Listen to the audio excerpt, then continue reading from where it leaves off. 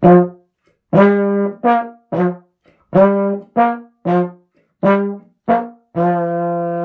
I'm Shelley. And I'm Cam. And this is Translating ADHD.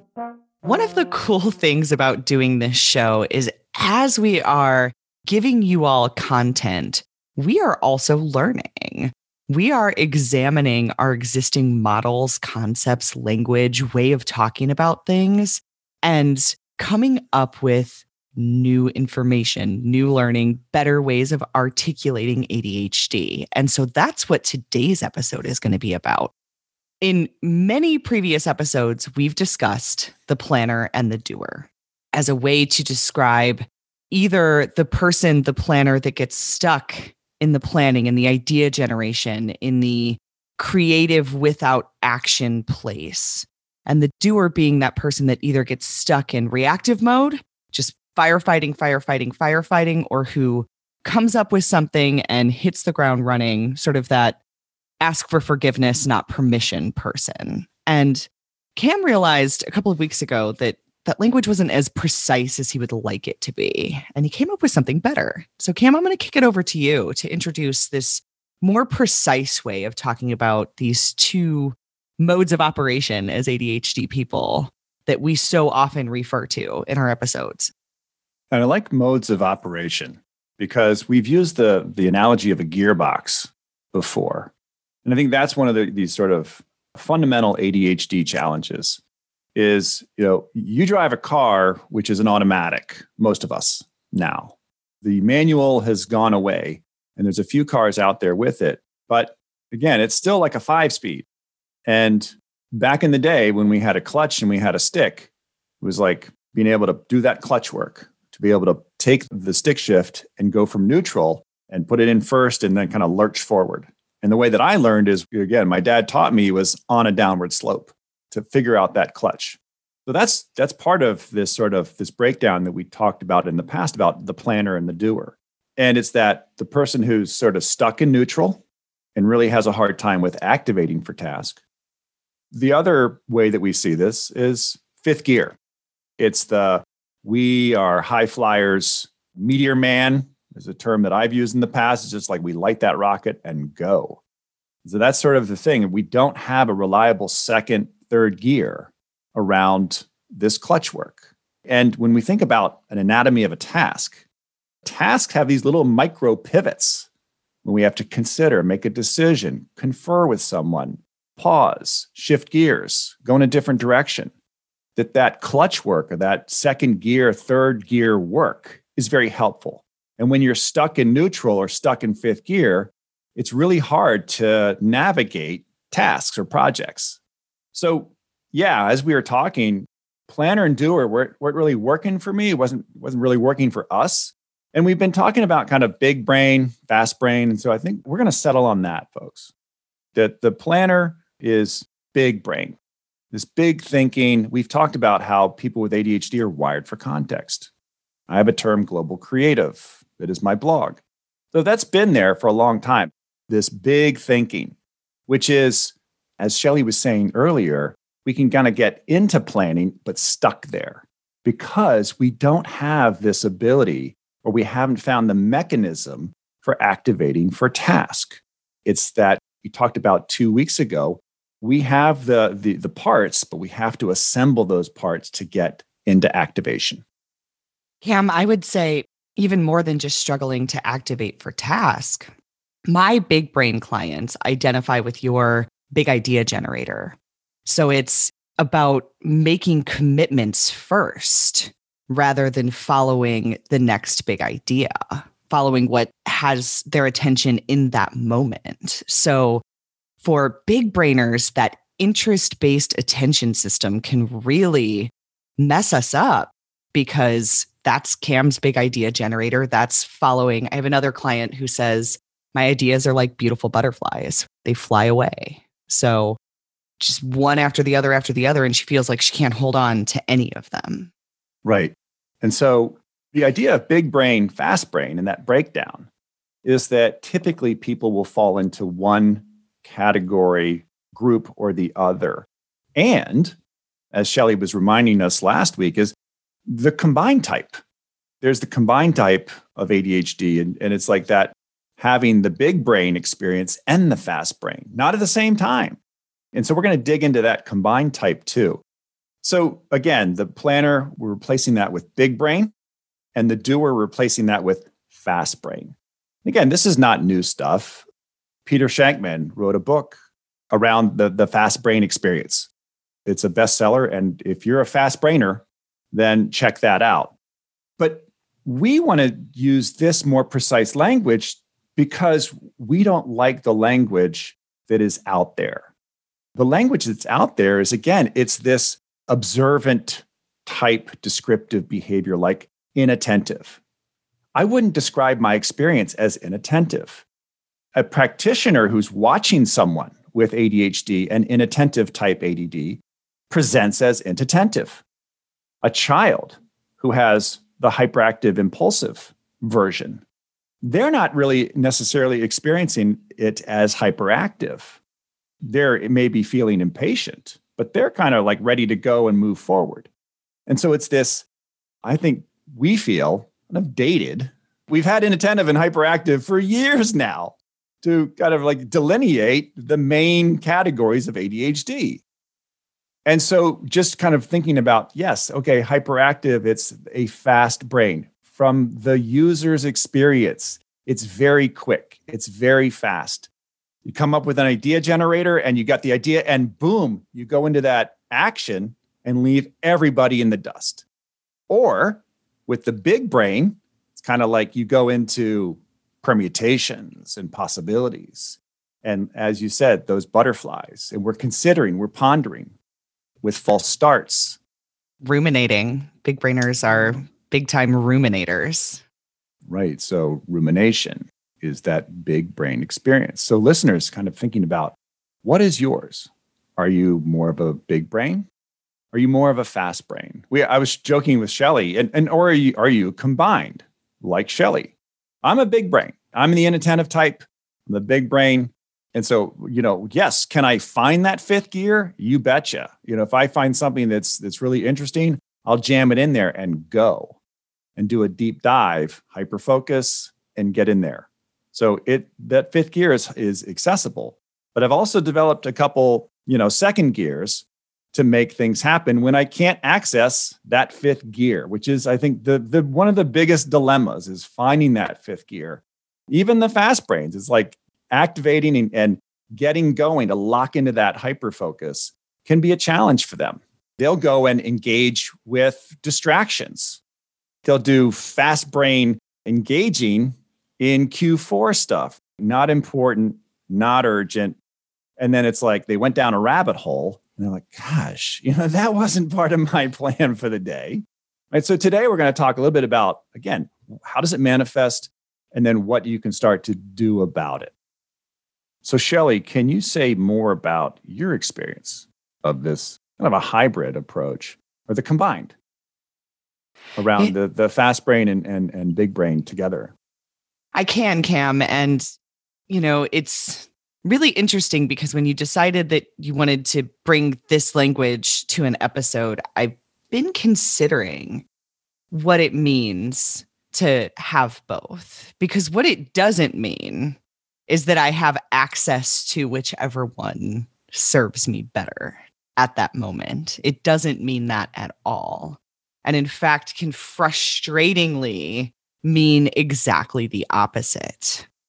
Meaning, I can be fast braining, getting things done, but often they're not the most important things. See also from a few episodes ago, me scrubbing some wire shelves in a closet when the bigger task at hand of unpacking was really what I was trying to accomplish. So that was me just making a decision and going and doing. And I went for several hours on that project, but it wasn't where my attention was meant to be or where I wanted it to be. I don't know.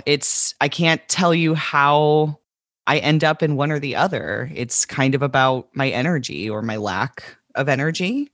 And I don't necessarily think that that's even entirely physical energy. Fast brain feels very fast. It feels very sped up. It feels very excited and stimulated. Whereas big brain is slower, more contemplative, more prone to rumination.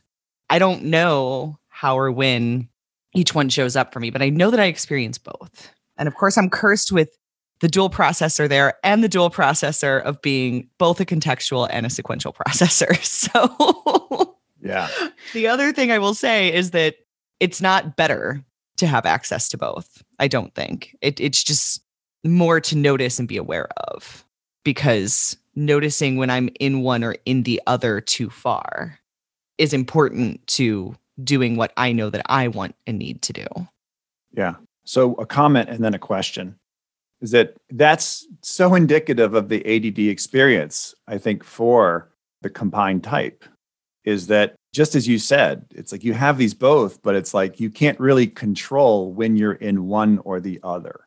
I would actually challenge you there a little bit. I think that over the years, again, because the question is like learning that, knowing that, how have you been successful utilizing both of those as more as resources than as, say, obstacles? Because I really like what you just said there, Shelley, about you have them, but it's that mechanism of switching is the frustrating part of like, okay, I'd really like fast brain here, and yet here I am in big brain. Okay, where are you, fast brain? Yeah, or on the opposite end, the episodes that we did around the time of my divorce, the stepping into who you are and honoring who you are, those are the two episodes. If you remember, I was in big brain so long that I wanted it to stop. I was done with big brain. Like, it was like, I just want my brain to be quiet, like just rumination and connecting and this constant like spider webbing out, and just thinking anytime I'm awake was getting mentally exhausting. So you're right. I can't switch between the two at will, but you're also right in that I've done a lot of my own work, as we all have, as is the point of this show. So there are some things that I can do. Number one is to notice where I'm at and adjust the task at hand for where I'm at. So if fast brain has an idea and wants to jump on something, and it's something that is important, I'm going to run with that. I'm going to take that energy and I'm going to use it rather than trying to force myself into a creative, slower task that would be better suited for big brain. An example I can give you is a couple of weeks ago, my neighbor was out raking his leaves and it was a nice day.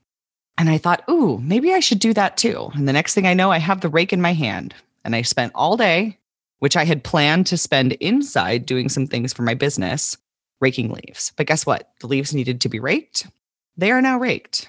So that was me harnessing fast brain rather than fighting against it to come inside and probably think about raking the leaves all day while I tried to force myself to do whatever I was going to do inside on my business. Right. That goes back to last week around keystone habits and me talking about reflective practice. Mm-hmm. There's a reflective practice there of noticing where you are. What are my resources that are available to me right now? And then adjust to that. And so that's a great practice. And that's a great awareness. I want to get into more, again, how these two are distinguished from each other and then what our listeners can start to do about it. I want to come back to, again, this, my gripe, my rant is this perspective around naming these from the observer's perspective. It's like we're looking at this animal in the wild and it's like there's less there. And yes, on brain scans, there's less activity on the brain scan. But my experience in my head is not less activity. From the outside, it looks like I'm sitting neutral and not doing much. And I might be off thinking about something else. So to the third party, I am not attending. So attention deficit right there. But it's a story that someone else is telling. And it's not really informing my own experience. This is back to lunch counter and these level 1 symptoms that we come and get. And yes, what you do is you procrastinate. Well, you're hyperactive and you're impulsive. You don't attend. And so you need to attend more. That's some information, but it doesn't give me information that I can really sink my teeth into. There was a woman who was doing some work on inattentive ADHD way back, like when it first was kind of distinguished as this thing, inattentive. And I tried to go out to my friends and find her name because I went to her sessions a couple times. I just cannot recall her name, but she was a researcher. And she made this really important distinction. As people were asking about this, she said, it really seems like people who are inattentive or the big brain really doesn't have enough energy, not enough energy to bring together to move forward, to activate for task. Whereas the hyperactive or the fast brain is really, it's like too much energy. So that was kind of like insight into above the lunch counter right there. It's not about how they present to the observer. It's really their own experience. That as the big brainer, it's about the energy and management, regulation, executive function, regulation, management, not enough energy. So that's my dilemma around starting, activating. And again, this prolific idea generator, I'm chasing these ideas, but not really toggling over into putting that into action. Meanwhile, on the other side, the fast brain has so many ideas and then jumps on goes and has sort of left everyone else in the dust. And so what they want to do is, again, develop a set of brakes. This is Ned Hollowell stuff. Tap in brakes to slow down that brain, to slow down that activity, to sort of consider, okay, where am I and what's next? Cam, I would say my experience mirrors what you just said as far as energy. It certainly does feel like not enough or too much. It feels like I can't activate for task or almost like a compulsion for the task at hand when I'm at fast brain. And I can give you an example of that. And this is something that I did more than once to my poor ex-husband, who was always so kind about it.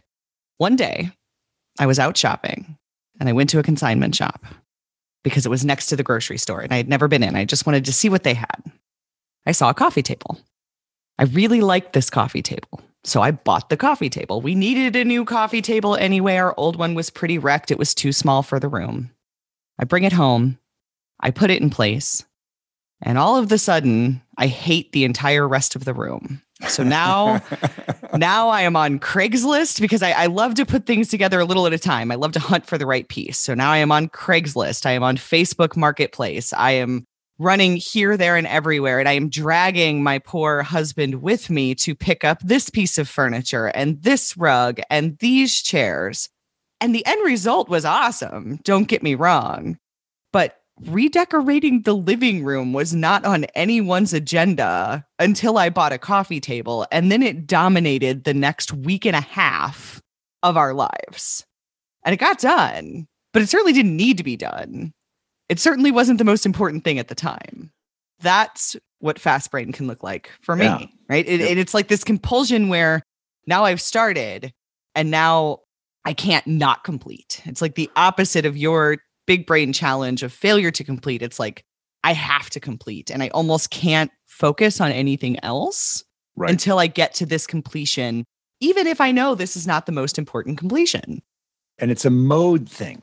It's a mode about being in activity. And as you said, there's a compulsion around completing. I have to complete this. There's that initial spark with the coffee table. And then it's like you get an idea and then you're in this mode of doing. So there's that doer, but it's more of a fast brain experience of there's a speed element to it that matters.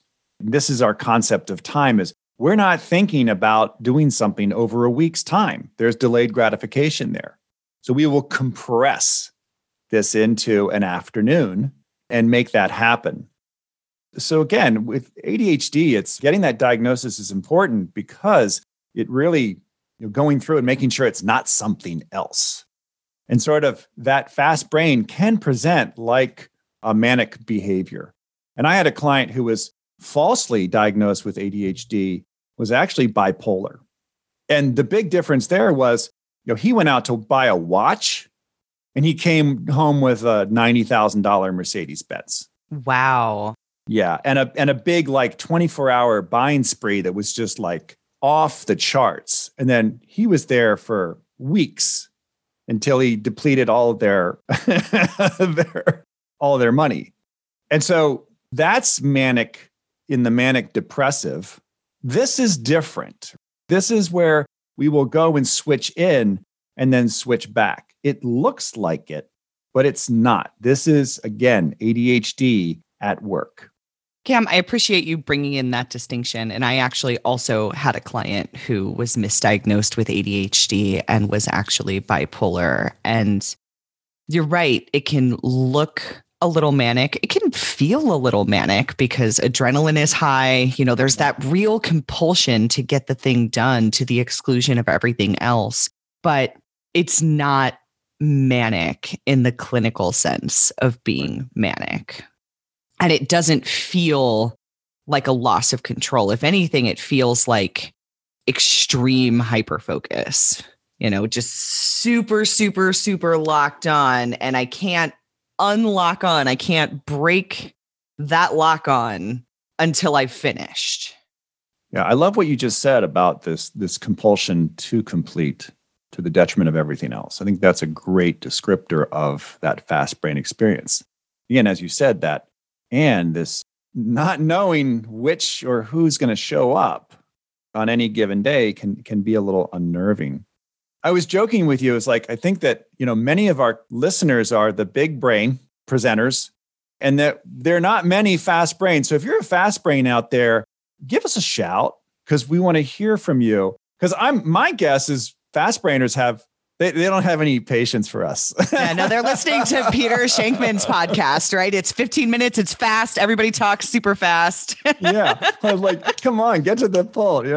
Get to the point. Like last week here, I'm going on about my Kakyu Armani and reflective practice, and I was listening this morning. I was like, dang, we didn't get to like good examples of keystone habits till like minute 27.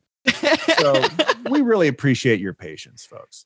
But so I want to talk a little bit about the fast brain because I have a number of clients who really are the fast brain. And so, yeah, they do well in kind of reactive type roles and they can respond to crises. And so they're kind of cool under pressure. I had the client who was working at the national election level at very fast pace, not knowing what's going to happen in the next week. And just being able to respond to that situation. Interestingly, I work with Melissa Orlov, and she is the ADHD relationship specialist. And what's fascinating about the people that come to her is it's a lot of the non-ADHD spouses, typically women, come and they're like dragging that fast brain spouse with them. And they're like, we got to figure this out because I don't understand you. I don't understand this. And that's the interesting breakdown that occurs for fast brains is that it's like they're so fast and off to the races and done that they leave people behind. And so there's an opportunity for them to tap the brakes, to articulate their experience, to translate. So many of my clients who are fast brain are leaders, but they come across as callous. They come across as insensitive because they're just gone. They're gone and like, why aren't you with me on this? They've already moved on. They're a light year ahead. And they're wondering why the team hasn't followed. So there's about communication. There's about understanding and appreciating. It's amazing when we don't have this information, how assumptions can just derail great ideas. Cam, I've seen that in my fast brain clients too. I think that is possibly the biggest struggle of fast brainers. If the struggle for big brainers is to engage and be engaged and to complete, the struggle for fast brainers is to not leave people behind, to make sure that we are pausing and bringing the people that matter along with us rather than taking off on our own.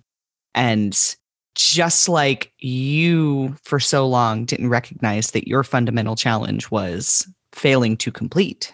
So many of my fast brain clients, and I'm sure you see this too, don't recognize that their fundamental challenge is leaving people behind. They don't really see what that's doing until we help them start to learn how to hit the brakes a little bit, to slow down, to find gears other than fifth so that people around them can keep up. All right, as we come to the end of our session today, here's a couple things to think about for whether you're big brain, fast brain, or like Shelley, kind of combined, that you enjoy both experiences. So starting with the fast brain, I've talked about one of my clients who sets up this Project X time. So like you said, fast brain folks can struggle with leaving people behind. They can also, just classic ADHD is they're in reactive mode. I'm reminded of the movie Finding Nemo and the sea turtle, Crush. Remember Crush? Dude, let's go, dude. And what does he do? They get into that current. I don't remember. It's the Pan-Pacific Current that they take to Australia. I have a client who every day he's like Crush. He just slips into this jet stream or this current where he's just going and he's gone. And nothing happens intentionally necessarily in that current. So what does he do to complement that? He starts his day with Project X time. He starts with Project X to let me get a completion on something that matters over the long haul. So a strategic completion that's building my business, that's steering this ship, navigating the bigger charts as opposed to just this day. And so he gets it out of the way first and then slips into the jet stream or that current because that's what's going to happen and he's going to flow. So it's that balancing the jet stream, not denying it, letting that happen, but complementing it with this Project X time in the morning. Oh, and we talked about Keystone Habits last week, Shelley. He took that Project X and right in front of it, he's put a writing little block, 30 minutes of writing. He's writing a book because again, he can do that outside of that jet stream. So he knows the jet stream is something that it really is important for him. And it's just the way that he works. But instead of fighting it, he's complementing it with this Project X. For the big brain, I'm going to say, again, I'll use my own examples. I'm a big brain presentation. I struggled with completion. And so what I do every single day, back to that Keystone habit of getting the stuff out of my head and coming up with a single folded sheet of paper. Take your piece of paper. I fold it in half and put it portrait. So it's like a 5x8. And all my stuff for today goes on that. So what it does is it helps me manage my idea generator. Because my idea generator, I'll go off and start thinking about something and dabbling and starting and playing around in that. But I come back and I have my things that I want to do that I've determined, gone through my process of what is it I need to do? What is it I want to do? Back to your approach of something easy, something hard, something fun. I'm trying to do that a little bit. It's like, what's something that is enjoyable? What's something that is hard? I just was doing financial aid for my kid. Oh my God, talk about hard. Ugh. That was, FAFSA people. Did that, knocked it out over the weekend. Going for that completion, naming that completion. That's the critical thing for me. Coming back and just focusing on these mini completions. And actually, mini completions is another episode to look at. I think this is a great place to wrap, Cam, and to wrap on sort of the moral of your story, talking about your client here at the end and then yourself. And the moral is not look at what these people are doing if you are also a fast brain or a big brain and mirror that. The moral is don't fight against your brain. Your brain is your brain. Your brain has preferred modes of operation. So both in your client example and in your own examples, you found ways to honor how your brain likes to work and to appreciate its gifts, because your big idea generator brings a lot of content to this show, among other things, while reining in the parts that would otherwise keep you stuck because it's too much of that and not enough of getting to what matters. That is so... That's why you do what you do so well. Just wrapping it up, reeling in Cam and wrapping it up, putting a bow on it, Shelly. Dang, you're good. Dang. I have a client who every week without fail, I will summarize something that she said back to her. And she'll just go, I don't know how you do that. How do you do that? How do you put it in such beautiful language like that? Cam, I don't know either. I'll just add this. So I have a mentee who's a coach. She has ADHD, and we talk about the meandering brain, right? The meandering brain, the unwieldy brain. And she's like, I got a new client. That client has an unwieldy brain. And so here are two unwieldy brains together. And yet she's recognizing that, and that she's like finding ways to tighten it up, to model, to partner, to help her client see that and help her tighten up that unwieldy brain. I think that's another descriptor that's very helpful with the big and the fast brain representation. It's unwieldy. So looking at ways we can kind of tighten up. And as you said, don't deny the way you present in the world. As Shelly said, it's all these ideas that I've been able to take and put into the marketplace, into the public arena to share. This stuff has been here for years, people, and finding ways to unlock that, you can do that too. Well said, Cam. So before we wrap up for today, the number one way you can help the show is by leaving a review wherever you listen. Now, we've been thanking those of you who have answered the call, but nobody's answered the call in a while. So somebody this week, please answer the call. Leave a review wherever you listen to the show.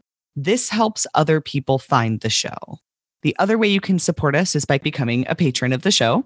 You can visit the website, translatingadhd.com. Click on the Patreon link in the upper right-hand corner. For $5 a month, you're not only supporting the show, you gain access to our Discord community where you can talk about previous episodes with Cam and I, and you can engage with the rest of the community as they're all working together to do their own understand, own, and translate work. So until next week, I'm Shelly. And I'm Cam. And this was Translating ADHD. Thanks for listening.